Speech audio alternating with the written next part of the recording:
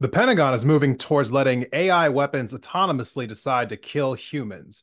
Now, this just might be my nightmare coming true, like in real time here. So you have to bear with me as we go through this story here today. But the US is among countries arguing against new laws to regulate AI-controlled killer drones. The US, China, and others are developing so-called killer robots. Critics are concerned about the development of these machines that can decide to take human lives.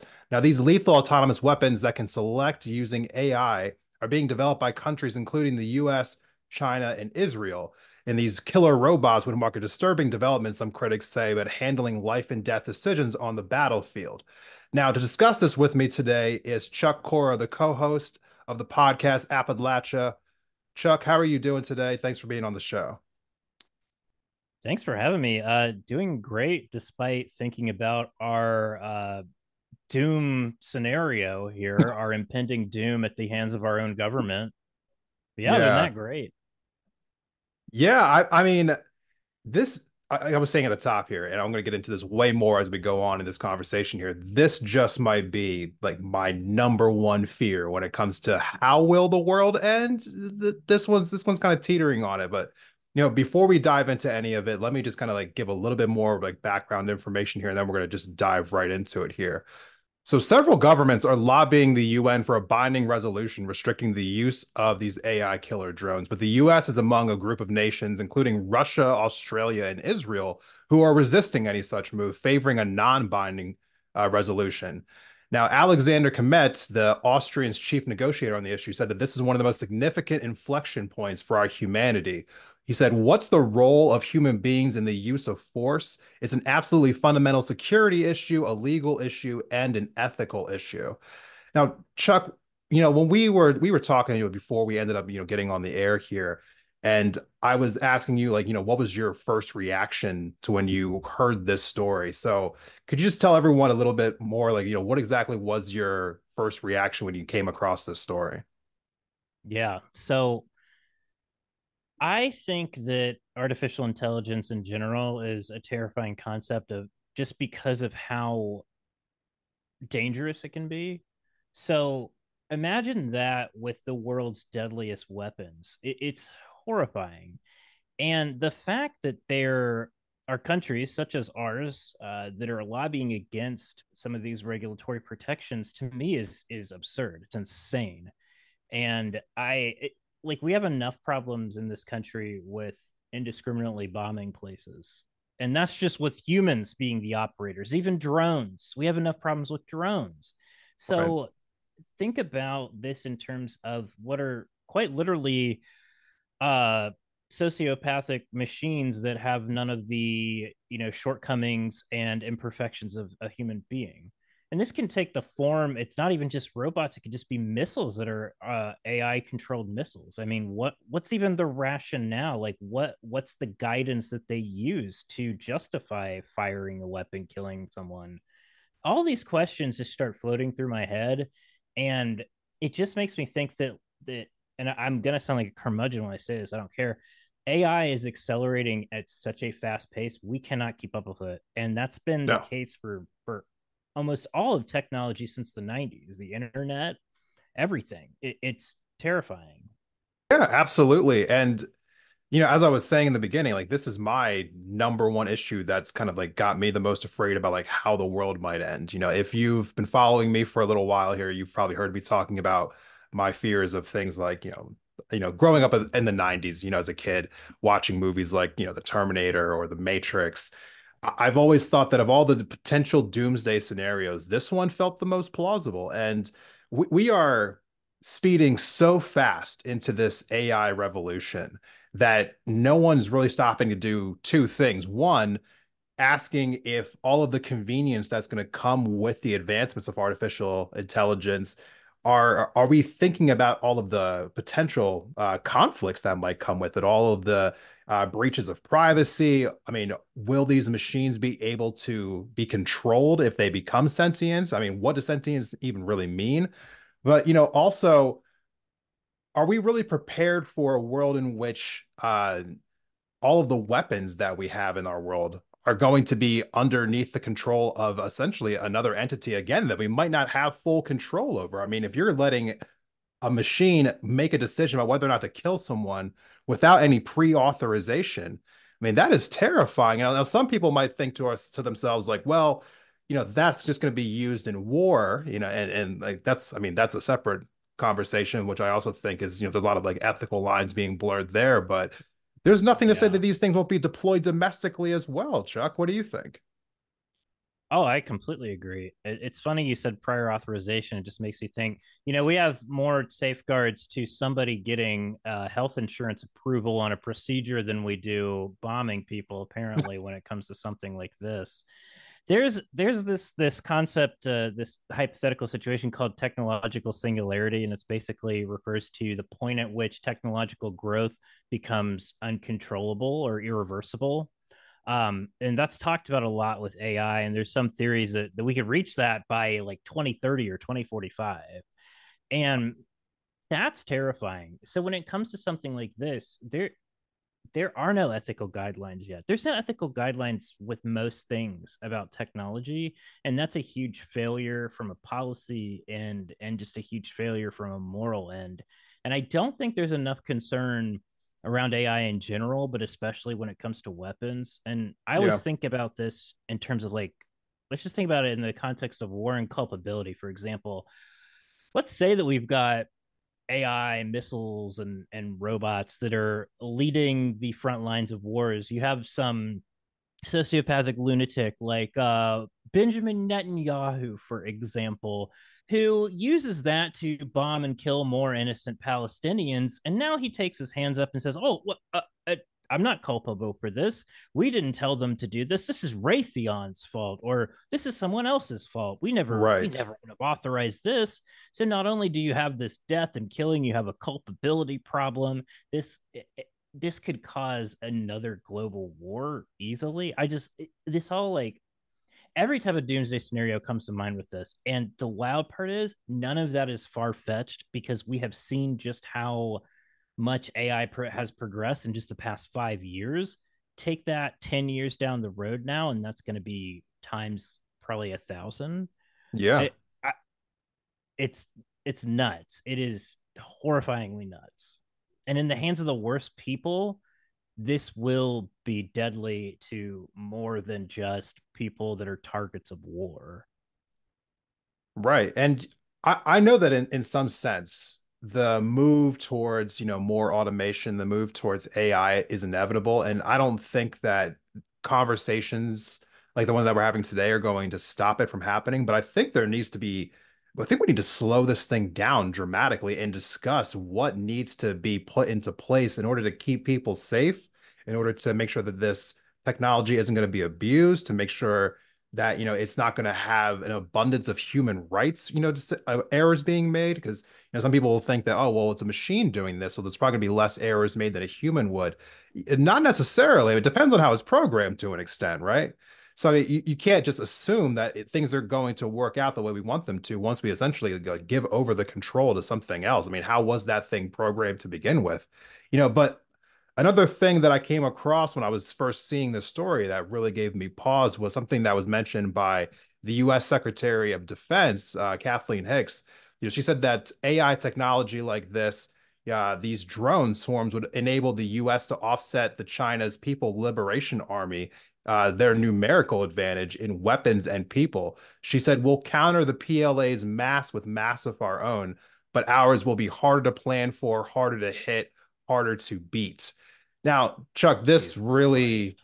this really, like set off the giant red flags for me, because that sounds like someone who's preparing for war with the second biggest country on earth. Now, I know that there's been a lot of tensions rising up with China, but I never thought that we would actually consider a war with China. But, and I'm not saying that that's what the secretary is saying here, but it kind of sounds like that's what the secretary is saying. Am I getting a little off here by being worried about those comments? No, I don't think it's unreasonable to be worried. I There's so many flaws in that argument. The first and probably biggest one being if you don't think that China is going to get their hands on the same technology and just do the exact same thing, like you are insane. I look, you don't need a military background to understand that. And this that being the biggest justification, oh, we need more bodies, more capacity than China. That's a stupid fucking justification for Yeah. taking something that could become uncontrollable, a killing machine technology that could become uncontrollable, and proliferating that for the sake of what if. That's bad. And I just, again, it comes back to this dilemma of like, we need to slow things down. And for fear of giving him too much credit, and I'm going to say that I don't know where he stands on this now, but at one point, Elon Musk was raising the issue that we need to put the brakes on AI Yeah. and slow things down. And he was called a speciesist for this. A speciesist, someone who values one species over the other, which, okay, like I'm biased towards the human race at What? this point. If it comes down, yeah, this is the type of conversations that are happening in a Silicon Valley like circle where Oh my. these people are so disconnected from reality when we're talking about weapons that will make their own decision with who they decide to go after. And we're debating, oh, you're biased over the human race versus others. It's ridiculous. I know I'm like going down a rabbit hole, but this is a rabbit hole of problems. And honestly, like we have failed to regulate properly technology as it stands, like the internet, for example, just any type, the internet of things. We have lawmakers that barely know how Gmail works. So now we have this whole plethora of bigger problems with AI, and we need people who are crafting real, honest, hard hitting, and thorough policies that are going to regulate this kind of thing and make sure that technological singularity doesn't happen. Yeah. And I don't see any real meaningful effort of that happening. And honestly, call me crazy, but I don't have a lot of faith in Congress to be doing anything. So, yeah. Well, as time and time again we have seen, it's, Congress just seems to do the bidding of whatever the highest bidder asks them to do. As we have essentially, back in the 70s, we have legalized bribery in America in the form of what we refer to as campaign contributions. So it's hard to imagine that they would do something unless they had intense pressure from the public, which is, and honestly, is like what I hope that would come if enough people were to learn about what exactly is happening here. And going back to your comment about Elon Musk, like, yeah, we've seen Elon have a million bad takes over the Yeah. last few years here. So it's hard to be like, hey, there's this one time where Elon said something really smart, but if he's right, he's right, and he was right about Hey, that. He was broken absolutely clock, right about man. that. Yeah, broken clock. But yeah, I think the overall takeaway that I have here is that if we're talking about weapons, like just in general, there's a giant conversation in our country almost every few months about assault rifles in America and about whether or not people should have access to them. That conversation is cyclical in America. It's honestly, it's a very similar conversation to a degree. It is what exactly are weapons that should be allowed to be just floating around in our country, in our world? And like, do they have a place? Like, is having them out there like worth, I mean, worth the freedoms that we're giving up? I mean, it's in my mind, I'm not opposed to these things existing. It's just a matter of how they exist. How are they being implemented? How are they, like what kind of like safety regulations are being put into place? Do we have guarantees that if something faulty were to happen, that we'd be able to catch it before there are going to be too many lives lost? That there has to be, I think, just like layers and layers and layers of protocols, security, just double checking like, before these things were to ever hit the streets and to be just out flying around among us. Because if they're just thrown out there all haphazardly and a bunch of people, lose their lives, and then everyone just throws up their hands and says, oh, it wasn't our fault. Well, that's the scenario that I really just want to avoid. Yeah, absolutely. You do get into a tricky scenario of there's going to be at least one country that's going to do this. Yeah. Russia's probably a pretty safe bet. Yeah. If North Korea could get their hands on it, if Kim Jong Il or Un, whichever one he is, gets his hands on it, you bet your ass he's going to be doing something like this. So there's this challenge of, yes, we want to make sure that we can combat those threats, but boy, this is another one of those mutually assured destruction type arguments where there really does have to be some global safeguards in place. And I don't know what that looks like, truthfully, because we don't know what the technology is going to look like here in 5-10 years. And even if like there's like, I don't know what you could do. Is there a way to put a safety valve on some of this, an off switch, something like that?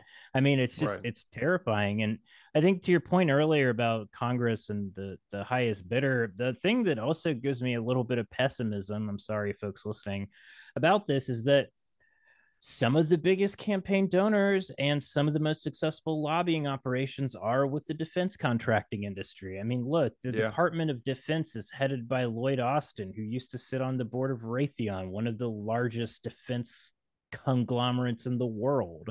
Yeah. You have interests that are not looking out for the best of us, and all these, and again, all these companies are celebrating high returns right now because of the slaughter going on in Israel. So if they're able to line their pockets more, you bet your ass they're going to do it.